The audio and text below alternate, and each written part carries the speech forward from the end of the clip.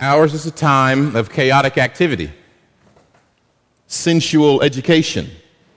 Have it your way, right away, right now, today. Ours is a time where the complete focus is on I, me, and my. The nations are in an uproar. Lawlessness is seen all over the television, all over the news. Shootings, talk of war, broken families, disease, pain, heartache.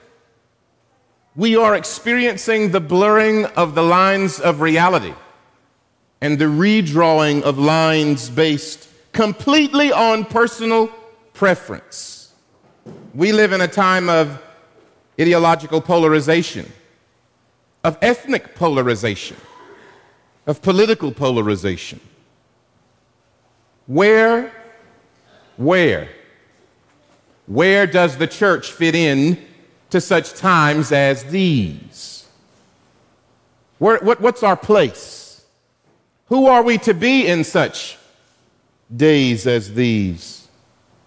Well, our text today provides the answer. If you have your Bibles, I'd like for you to turn to Deuteronomy chapter 30. I'm going to read for us verses 15 through 20. And then I'm going to share 6 things very briefly, 6 things that I see from our text today. And I title this message, Between God and the World. Between God and the world. Keep your Bibles open, please, after the reading. It is important. This is where we get our instruction for how to live from. Hear Moses teaching God's people Israel. Verse 15, Deuteronomy chapter 30. See, I have set before you today life and good, death and evil. If you obey the commandments of the Lord your God that I command you today, by loving the Lord your God, by walking in his ways, and by keeping his commandments and his statutes and his rules, then you shall live and multiply, and the Lord your God will bless you in the land that you are entering to take possession of it. But if your heart turns away and you will not hear, but you are drawn away to worship other gods and serve them, I declare to you today that you shall surely perish. You shall not live long in the land that you're going over the Jordan to enter and possess. I call heaven and earth to witness against you today that I have set before you life and death, blessing and curse. Therefore, choose life, that you and your offspring may live, loving the Lord your God, obeying his voice, and holding fast to him. For he is your life. He is your life and length of days, that you may dwell in the land that the Lord swore to your fathers, to Abraham, to Isaac, and to Jacob, to give them. Let's pray together one more time. Eternal and all-wise God, our Heavenly Father, here is your word. Give light that we might see. Change us, transform us. Make us more like Christ. We beg you today, in the name of Christ. Amen and amen. I love the book of Deuteronomy. And our passage today, I'm going to give you a little context. Very important to always give context. Moses stands with Israel on the plains of Moab. The Jordan River is beyond. And Moses explains to this the second generation of Israelites who came out of the land of Egypt, out of the land of slavery. He explains to this second generation who God is and God's covenant relationship with them. When you think about covenant in Scripture, covenant means the binding of God. In this context, the binding of God to God's people. And the binding of God's people to God. Moses will not enter the promised land, but he's been charged to teach these people of the Lord, just before they go over to inherit the land that God promised to Abraham, to Isaac, and to Jacob. Chapter 30 comes directly after a section where Moses has explained the blessings and the curses associated with God's covenant with Israel. Sometime, Lord willing, we're going to study this book together here at Atonement. It's very, very good. It's very fascinating. It's the bridge. I told the community Bible study last week. It's the bridge between the Old Testament, the first 5 books of the Bible and the rest of the Bible. It's the bridge. It explains who God's people are. Chapter 28 explains what will happen if Israel listens. Listens. Listens. It explains what will happen if Israel listens to the voice of their God. If they obey his commands. If they hear what he says and they act accordingly. Chapter 28 also explains what will happen to Israel if they reject the voice of the Lord. In our time today, there's one major overarching thing I want you to see. So if you don't hear anything else, I want you to hear this. Deuteronomy teaches who God's people are in relationship to God and how they are to live wherever they are in the world. Before God. The first thing I want us to see today is God forms his people through his word. God forms his people through his word. And I do think it's important here to go back just a little. In Genesis chapter 12, we see God call Abraham out of his father's household. And he tells him, I'm going to bless the nations through you. The Apostle Paul says in Galatians, that was the Spirit of God telling Abraham the gospel. Good news. Well, God forms his people through his word. God spoke to Abraham, he commanded him, and Abraham obeyed. God promised Abraham that he would be God to him and to his descendants.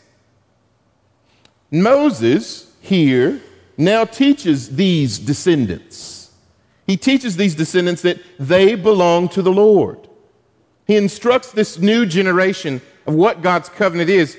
God has specific instructions for his people as they enter the land of Canaan. He has specific instructions for his people for the duration of their lives in Canaan. We move on to the second point. God vitally connects himself to his people by way of covenant. God made a covenant with Abraham. We see that in Genesis 15 and in Genesis 17. He makes him this grand promise. He has him cut these animals in half and lay them down, and then God appears, moving through them, and he says, if I break this commandment, may this happen to me, Abraham.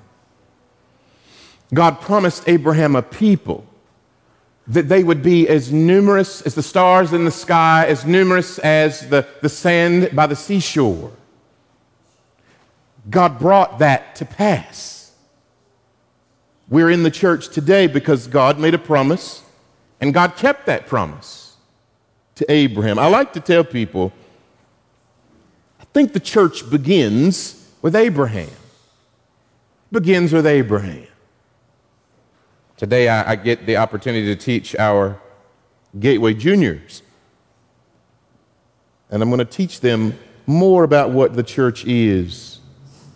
That God promised to be God to Abraham and his children and their children and their children. All the way down to the point where they go down into Egypt. They become slaves in Egypt. And then God raises up a prophet, a deliverer in the person of Moses. He takes them out of bondage through incredible miracles. And he guides them by his word.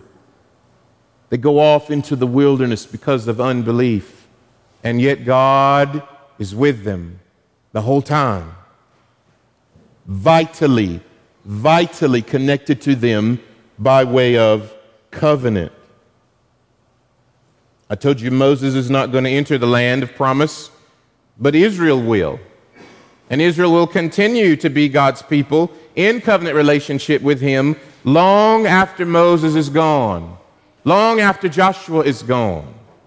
They will continue to be God's people there in the land of promise.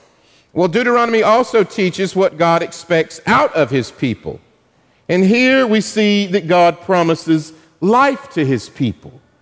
God gives life. God sustains life. We see in verse 15, he says, choose life. Not in verse 15. Down a little, he says, choose life. In verse 15, he says, see, I've set before you today life and good, death and evil. Israel, remember my words when you enter Canaan. Remember them and obey them. Don't turn away from them. Listen to them. Your life is bound up in connection with my instruction. Your life. People who profess hope in Christ, your life is bound up in the instruction of the Lord God Almighty. We don't always act like that's true. Hence the reason for this particular message today. But I'm getting ahead of myself. The third thing I want us to see today, God wants his people. God yearns for his people to love him. He yearns for his people to know him and to know him deeply. We learn God's revelation, his unveiling. That's all revelation means, to unveil. We learn God's revelation of himself. How? Through his written word, right? Some people think, well, Sunday school's that's just a little too laborious. Oh, it's boring. I got better things to do. Bible study on Wednesday, Bible study through the week. Are you kidding me? Bible study, my own personal Bible study in the morning. Schedule's too busy. I got to get to work. I've got other things that I've got to do. See, I've set before you today life and good, death and evil. The NAS says death and adversity. He sets before them the Word. The Word. God wants us to know him deeply, to love him deeply. Chapter 28 of Deuteronomy teaches that Israel will indeed rebel against the Lord. And as a result, God will exile them from the land of promise. But God will bring them back. And he did. God will bring them back, and God will also provide a Savior, which he has in the person and work of the Lord Jesus Christ. And he provides a Savior for them and for all of God's people, including you and me here this morning at Church of the Atonement. I want you to look in Deuteronomy in verses 1 through 6. Moses says, and keep in mind, I told you he's just talked about the blessings and the curses. They're going to go away to exile, and they're going to come back. And this is what he says. Deuteronomy 30, I'm going to read verses 1 to 6. And when all these things come upon you, the blessing and the curse, which I have set before you, and you call them to mind among all the nations where the Lord your God has driven you. He's cast them out because of unbelief and disobedience. And you return to the Lord your God. You return, you and your children, and obey his voice in all that I command you today with all your heart and with all your soul. Then the Lord your God will restore your fortunes and have compassion on you, and he will gather you again from all the peoples where the Lord your God has scattered you. He scattered them because of unbelief. He scattered them because they neglected his word. Interesting, as Kurt has been preaching through Judges, there is a refrain that he says over and over and over and over again. And the people did what? They did what was right in their own eyes. They didn't care about God. They didn't care about God's word. They didn't care about the stories that were passed down about how God brought them out of bondage, how he led them through a wilderness, how he kept them from enemies that wanted to absolutely destroy them. And I'm going to get a little ahead of myself here, and that's all right. We live in a time where it seems like God's church is attacked. Our freedoms are being attacked as citizens. Yes, that's true. But what is our perspective to be? Obey my word, says the Lord. Obey my word as you live in a land of wilderness. The scriptures teach us that Christ reigns in heaven by the Father right now. And we are his emissaries, his witnesses in his world. God wanted his people, Israel, in the Old Testament. I love it. My mother says, the Old Testament is where you get your strength, she says. When you read the Old Testament, Israel is a case study. They're a case study, a demonstration of what God intends for his people. They were to be a light to the nations. People came from all around when they were doing what they were supposed to be doing. People knew that they belonged to the Lord. Is that the same for us? Do people know whose we belong to? Do people know God is real when they look at our fellowship? When they look at your family? Do people know God is real, that there's something different about you? Verse 4, I'm sorry. If your outcasts are in the uttermost parts of heaven, from there the Lord your God will gather you, and from there he will take you. This is the love of God, the grace of God, the mercy of God, and the Lord your God. And anytime you see capital L, capital O, capital R, capital D, that is the covenant name of God. He gave it to Moses when he was on the mountain. I am that I am. A professor that I had in seminary said, I will be what I will be. The point there being is God is absolute reality. God defines what reality is like, not you and not I. God defines what reality is. Here, the covenant Lord your God will bring you into the land that your fathers possessed, that you may possess it, and he will make you more prosperous and numerous than your fathers. And the Lord your God will circumcise your heart and the heart of your offspring, so that you will love the Lord your God with all your heart, with all your soul, that you may live. Now that's the Old Testament's way of saying God will save you. God will give you new life. The Holy Spirit will come and live inside of you. God will do it. But how is he going to do it? How is he going to do it? Through his word. The fourth thing I want you to see is God wants his people to obey him. In our text today, we see that blessing follows obedience. Blessing from God follows obedience to God. Life, real life, follows obedience to God's word. True human flourishing follows obedience to God's doctrine. Disobedience is missing the mark of God's instruction.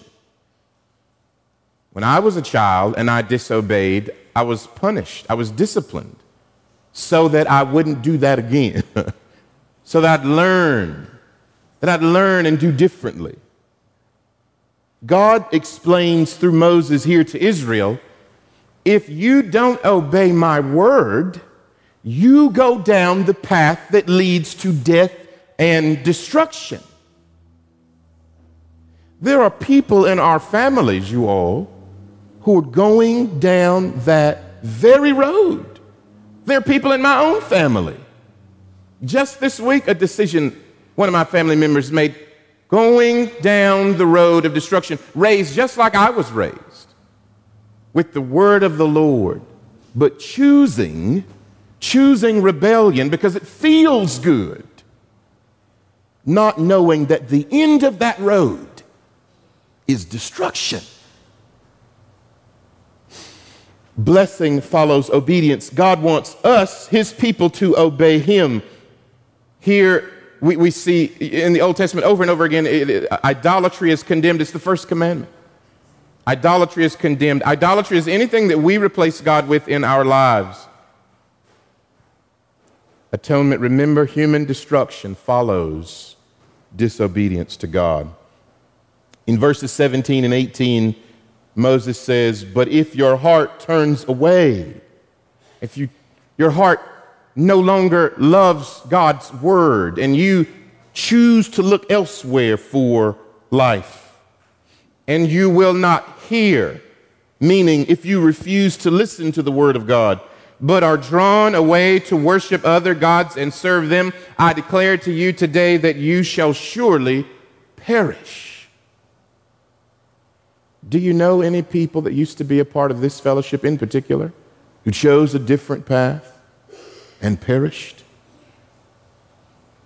It is absolutely heartbreaking. The fifth thing I want you to see here in the text is God loves his people. God loves his people. And here we just look over the history of God and his people in the scriptures.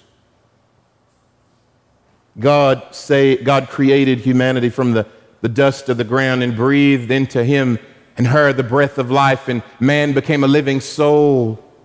God gave instructions about life. In the garden, our parents rebelled against that, and death entered the world. God doesn't abandon them. He gives them a promise of a seed that'll come and crush the head of the serpent. God creates more people through them. He comes to Noah. He destroys the world, yet preserves Noah and Noah's family. More generations come after Noah all the way to Abraham. Abraham, God tells him, he shows him the land that's going to belong to him and his descendants. He tells them they're going to be slaves in Egypt. And yet God delivers them. He saves Israel out of slavery in Egypt. God is patient with Israel even while they whine and complain in the wilderness. God continuously provides for his people, demonstrating that he indeed loves them. When Israel was in the wilderness, I used to hear my dad say this, and my grandma quote this, Deuteronomy chapter 29, verse 5, where it says, God says, I have led you 40 years in the wilderness, which was because of their rebellion. I've led you 40 years in the wilderness. Your clothes have not worn out on you, and your sandals have not worn off your feet. Isn't that amazing? To people who said, you should have left us in Egypt. Why'd you bring us out here to die? Their shoes didn't even wear out. I mean, good gracious. I had to buy new shoes the other day so I can walk right. God gave his people a great earthly kingdom with incredible influence when they obeyed. God exiled his people because of their sin to teach them the error of disobedience and the seriousness of his covenant with them. And at the right time, the scripture says, God sent forth his son, born of woman, born under the law, to redeem, to buy back those who were under the law so that they, i.e., we, might receive adoption as sons and daughters of God. God loves his people, as Deuteronomy 30 here demonstrates.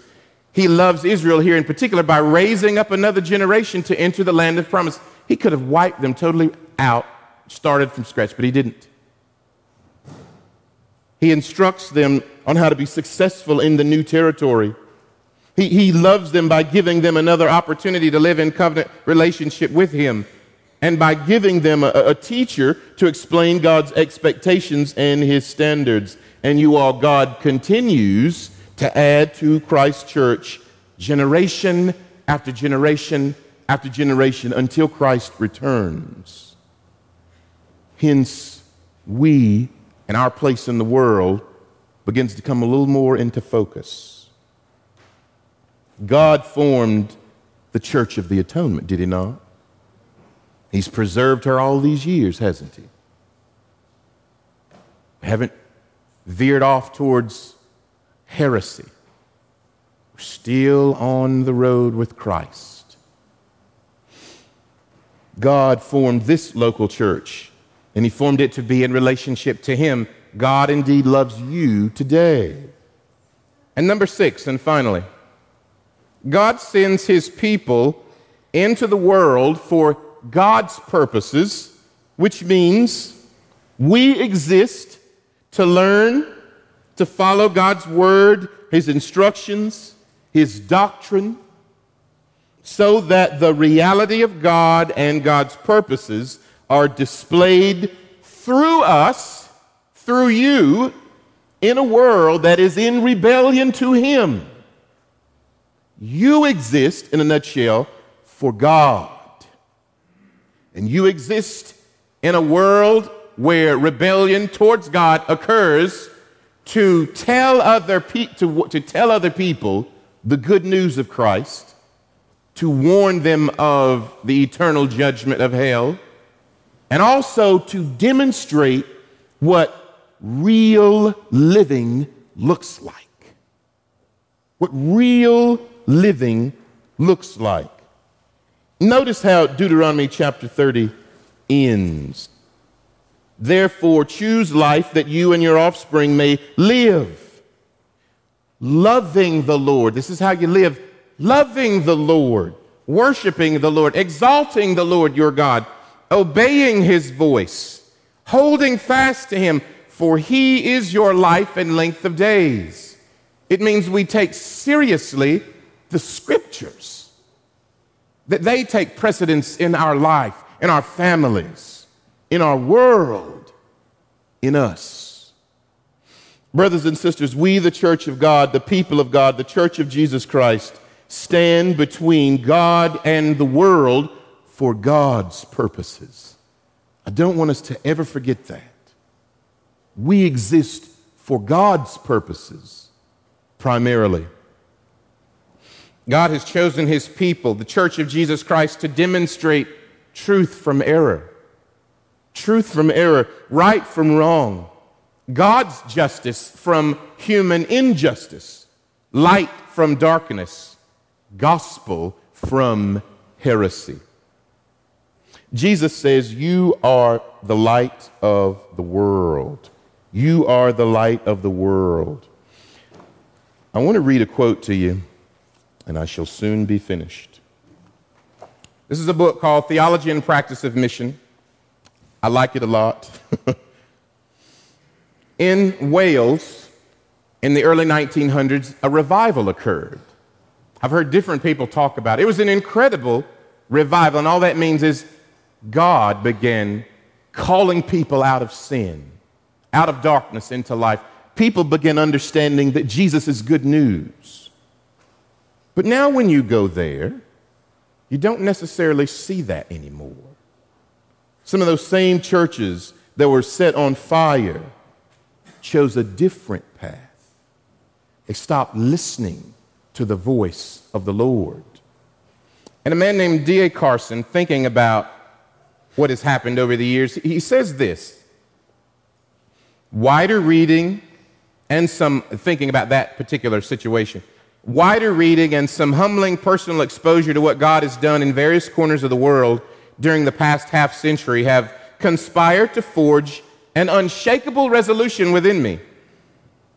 Should the Lord, in his mercy, ever pour out large-scale revival on any part of the world where I have influence, I shall devote all my energy to teaching the word, to training a new generation of godly pastors, to channeling all of this God-given fervor toward doctrinal maturity, multiplication of Christian leaders, evangelistic zeal, maturity in Christ, genuine Christian fellowship, and all of this I should have learned already from Acts chapter 2, verse 42, Acts chapter 6, verse 2, 1 Timothy chapter 4, 13 through 16, and 2 Timothy 3, 14 through chapter 4, verse 5. He's saying, I want to be so committed if God pours out another revival. I want to be so committed to educating God's people that when he dies, another generation will do that for another generation. Atonement exists for God's purposes in the world. Are you choosing life? Is your family choosing life? Or are you choosing death and evil? Which is it? Are you choosing the Lord Jesus Christ? Jesus says to his people, you are the light of the world. The Spirit says, choose life that you may live. Let's pray together.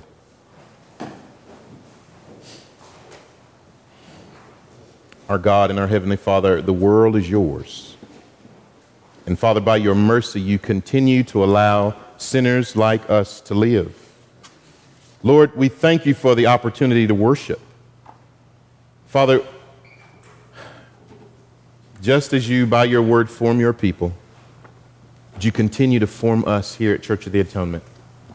God, for the other gospel-centered churches in our area, in the Washington, D.C., Maryland, Northern Virginia area, would you continue to allow your word to go forward for people to be taught?